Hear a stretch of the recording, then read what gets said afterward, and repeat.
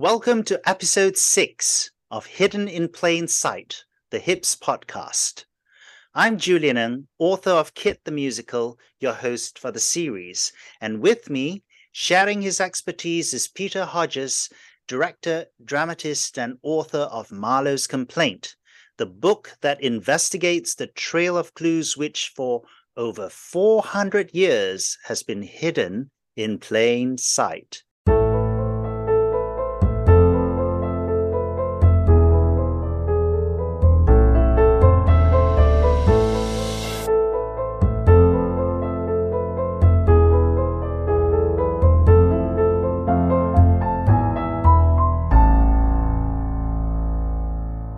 Peter, welcome back to episode 6, The Rival Poet. Thank you, Julian. If you are new to us, we are investigating the possibility that the Elizabethan dramatist Christopher Marlowe did not die in 1593, as is alleged in most histories, but rather that he lived long after that, continuing his career as an intelligence operative for the English crown and as a playwright for the London stage. Peter, in our last episode, we discussed what you called a dangerous letter written by Christopher Marlowe in 1598 to his patron, Sir Thomas Walsingham. I think this is a very interesting theory, but as you know, I had already deduced that this supposed letter is really a group of sonnets, numbers 78 to 92 to be precise, published as Shakespeare's sonnets in 1609. Although they were individually undated, the idea that a group of them could be bundled together as a coded letter is really completely new to me, and I suspect to many of our listeners. Moreover, since the sonnets do not name any individual persons, it is very difficult to say to whom they were written, never mind about who or what. One clue we do have is that this group of sonnets deals with a similar subject, and because of that, they are known among scholars as the rival poet sonnets, because they appear to complain to the author's patron that he is suddenly showing a preference to this rival. The question asked by these scholars is, who is this supposed rival? You say he is a poet named George Chapman. Now, I did a little research between episodes, and I have read that Edmund Spenser, a very famous poet from that period, has also been suspected of being this rival. In fact, many scholars prefer Spenser because he's acknowledged to be one of the greatest poets of that age, and his Faerie Queene is highly influential even to this day. I would like to suggest, therefore, that you explain to our listeners how it is that you believe George Chapman is the stronger candidate for this role of the author's rival. Okay. The way I would like to approach this is by identifying specific parts of the letter, the sonnet sequence, that describe the unique characteristics of this rival. In order to do this, we're going to have to do a dive into the actual sonnets. So I'm going to ask you to forgive me because I'm going to be reading from those sonnets. I'm going to be quoting them, and then we're going to do a little on-the-spot analysis. So bear with me. I'll get you there. As I said in our last episode, there are at least 5 unique characteristics of this rival that are described in the letter. I believe that all 5 of these characteristics must be satisfied by any supposed candidate, and he can't or she can't match 4 or 3 out of 5. They have to match all 5.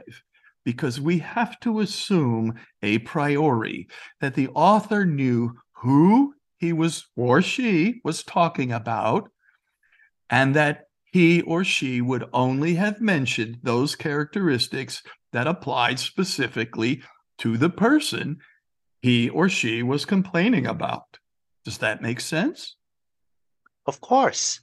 And according to what I have read, many scholars think that Spenser meets those criteria. Well, he meets some of them.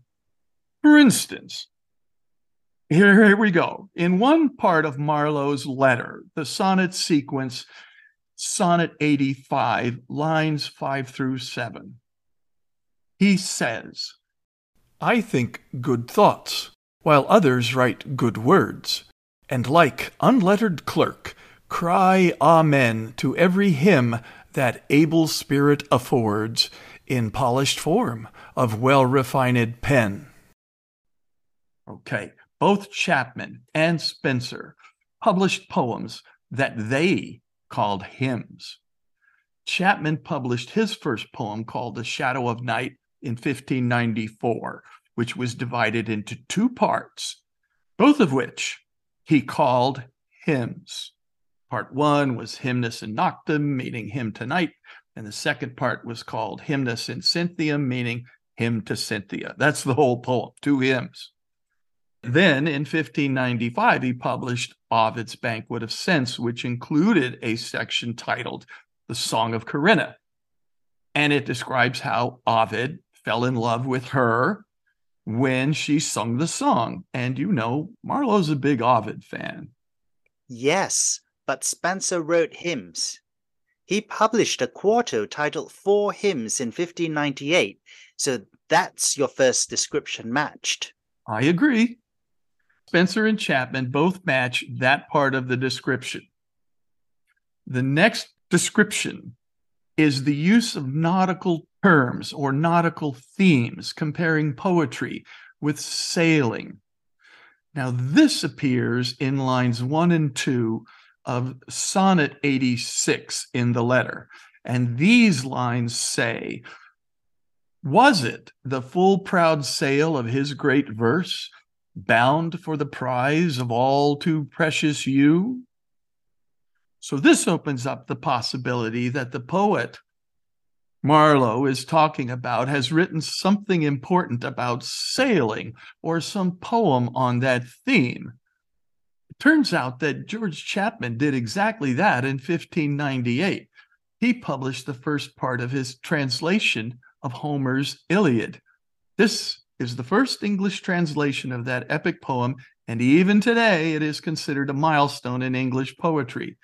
The Iliad, as you will recall, is the story of the siege of Troy, when the Greeks sailed across the Aegean Sea to get revenge on the Trojans for kidnapping Helen. When Marlowe says, "bound for the prize of all too precious you," he's comparing his protector with Helen. So it's not just a nautical reference, it's mythical and personal too. Yep, but I'm not giving up on Spenser just yet. He uses nautical themes too, does he not? There must have been other people at that time who also wrote poems about sailing. I mean, it's not that unusual a subject. No, actually, Spenser does not use nautical themes. The scholars who advocate that part of the case claim that the proudful sail of his great verse should be read metaphorically. My answer to that is that if Marlowe or whoever wanted to identify Spenser as the rival, all he would have had to do would be to mention fairies or queens, but he doesn't.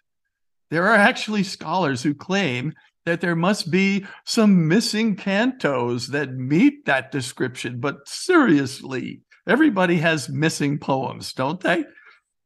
Chapman has a major translation of a major poem, and he doesn't need a metaphor, and he doesn't need to go looking in the lost and found.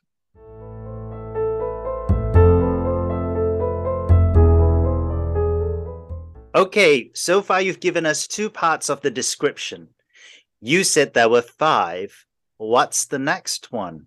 Actually, it's the first thing the author says. Listen to this. First lines in the letter. "So oft have I invoked thee for my muse, and found such fair assistance in my verse, as every alien pen hath got my use, and under thee their poesy disperse. This is Sonnet 78, lines 1 through 4.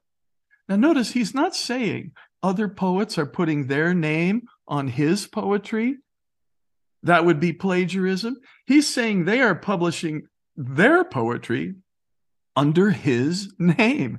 And not only that, he's saying that his patron, the person he's writing to, is dispersing it. He's distributing it.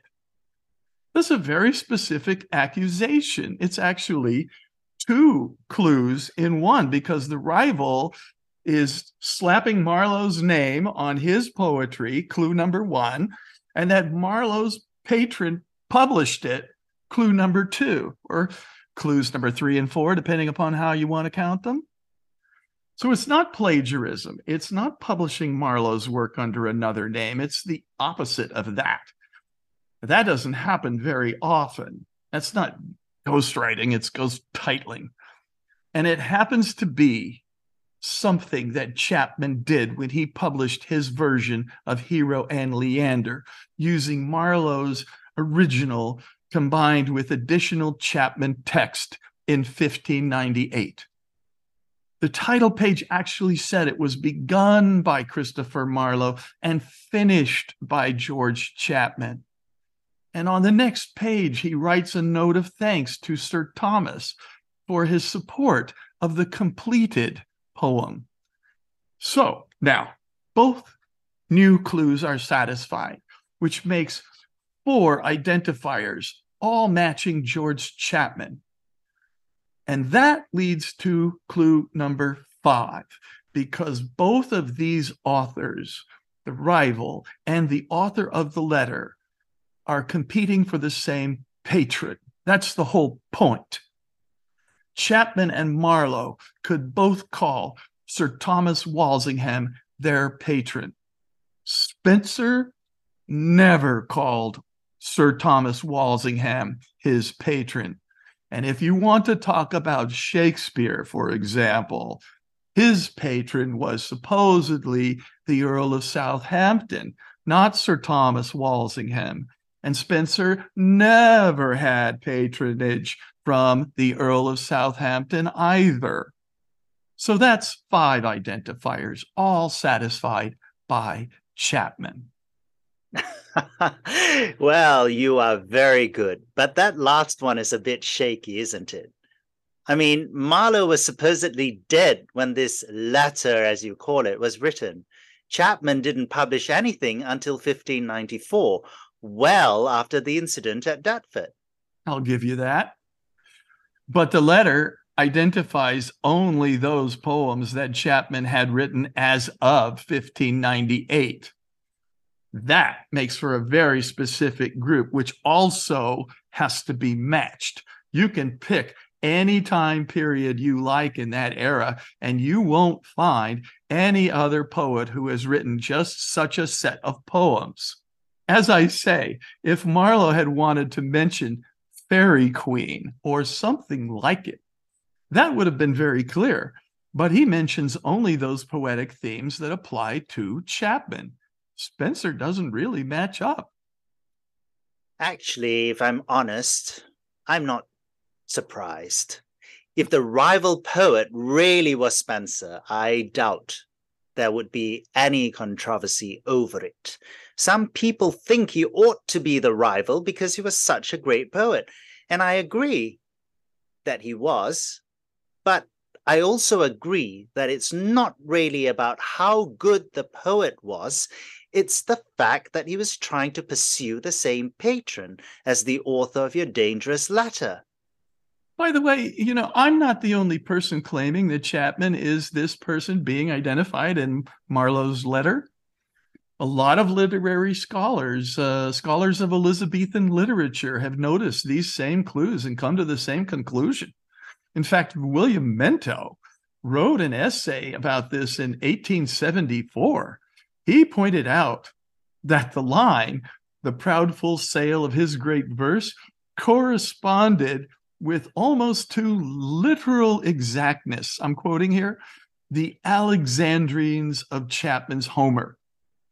He's saying that the author is referring not only to Chapman, but also to the way Chapman writes. You could say that's a sixth identifier. That's a level of identification that no one else, no other poet matches.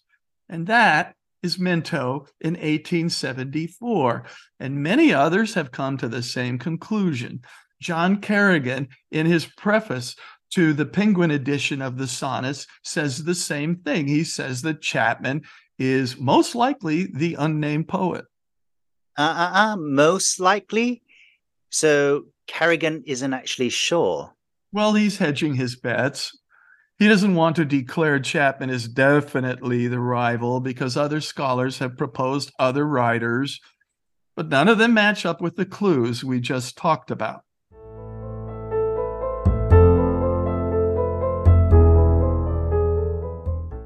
Okay, well, let's talk about some of these other potential rivals. I've read that Barnaby Barnes and Gervase Markham have both been proposed as alternatives to Chapman. Perhaps you should take a quick look at them. I mean, why don't they match up? So Barnaby Barnes wrote a poem called Parthenophile and Parthenope in 1593. It's a long poem, and it includes a lot of stuff, sonnets, madrigals, elegies, and odes. But he didn't write anything specifically nautical, and no one published their poetry under his name.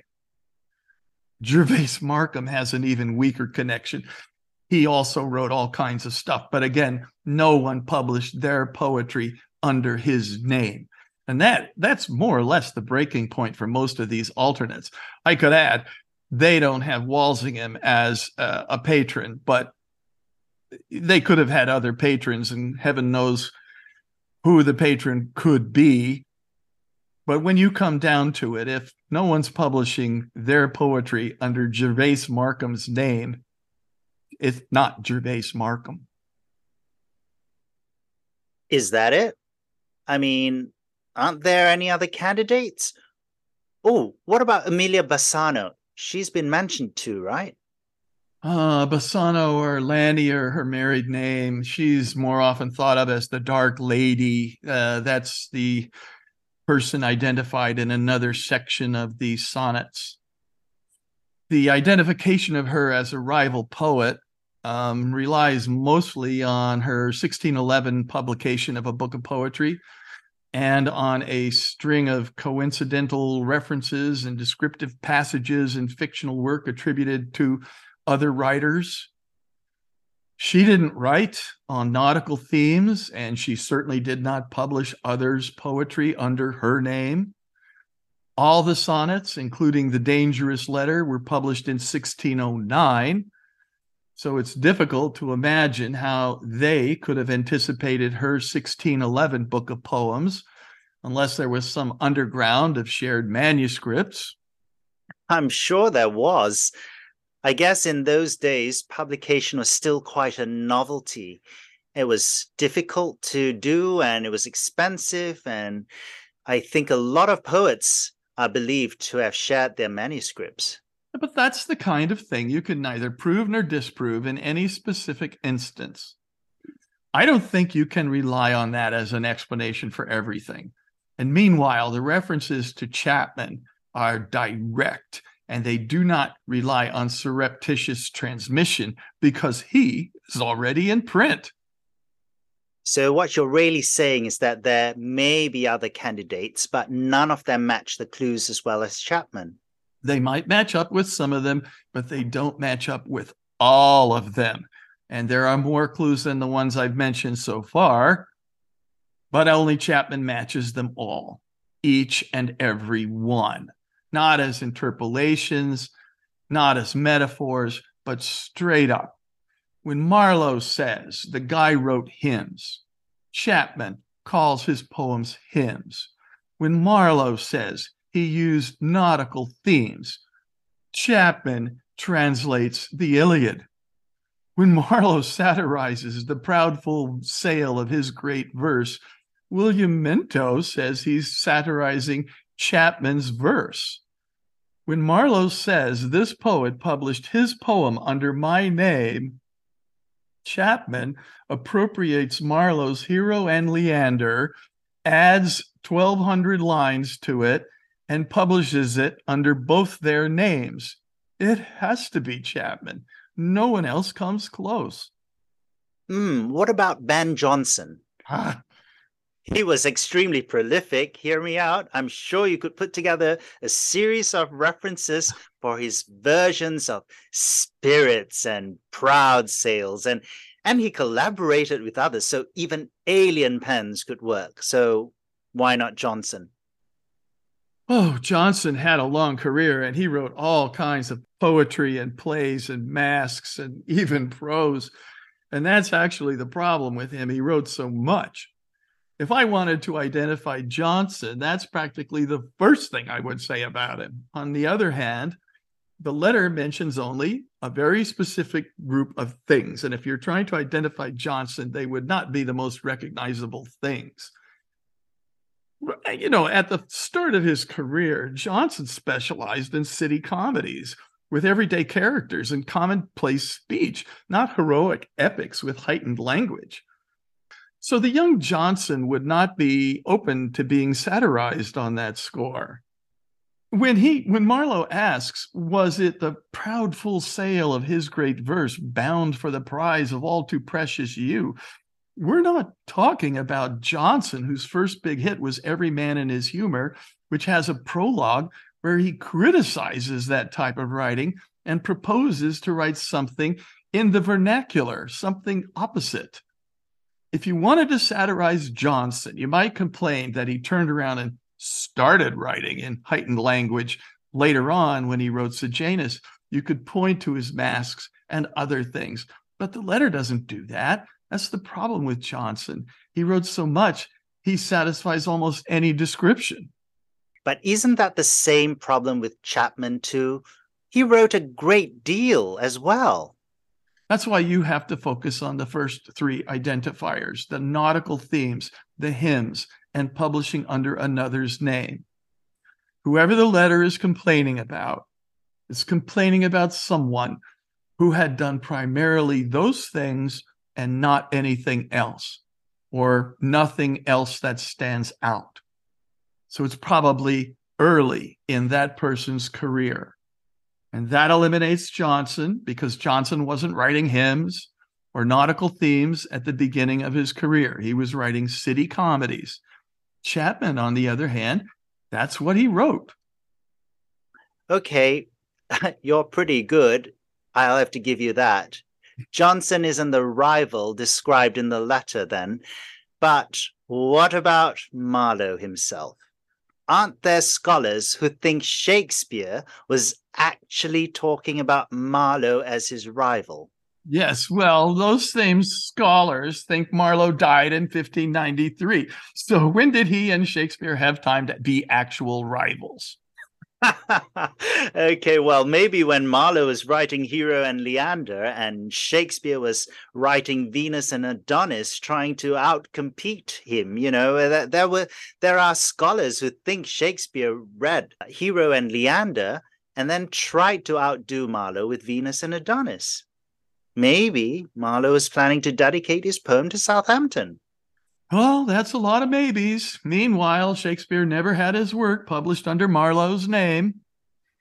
Marlowe is like Spenser. You get a couple of hits, a pair of metaphorical maybes, and then a miss by a mile. Chapman scores bullseyes on all five. I have to say, it sounds like Chapman is the most likely person. Remember, we said in the last episode that we had 3 hurdles to clear. You've cleared 1. I'm betting the next hurdle will be more difficult for you. Of all the poems written by Chapman, and there were a lot of them, how can you be so sure that the poem your author is upset about is Hero and Leander? The same way I identified Chapman by showing exactly how and where Marlowe identifies Hero and Leander in his letter. Well, I'm going to hold you to that promise, Peter, in our next episode, as our time in this one has run out. Be sure to tune in next time when Peter and I will dig ever deeper into the mystery of Christopher Marlowe's disappearance in the penultimate episode of Hidden in Plain Sight.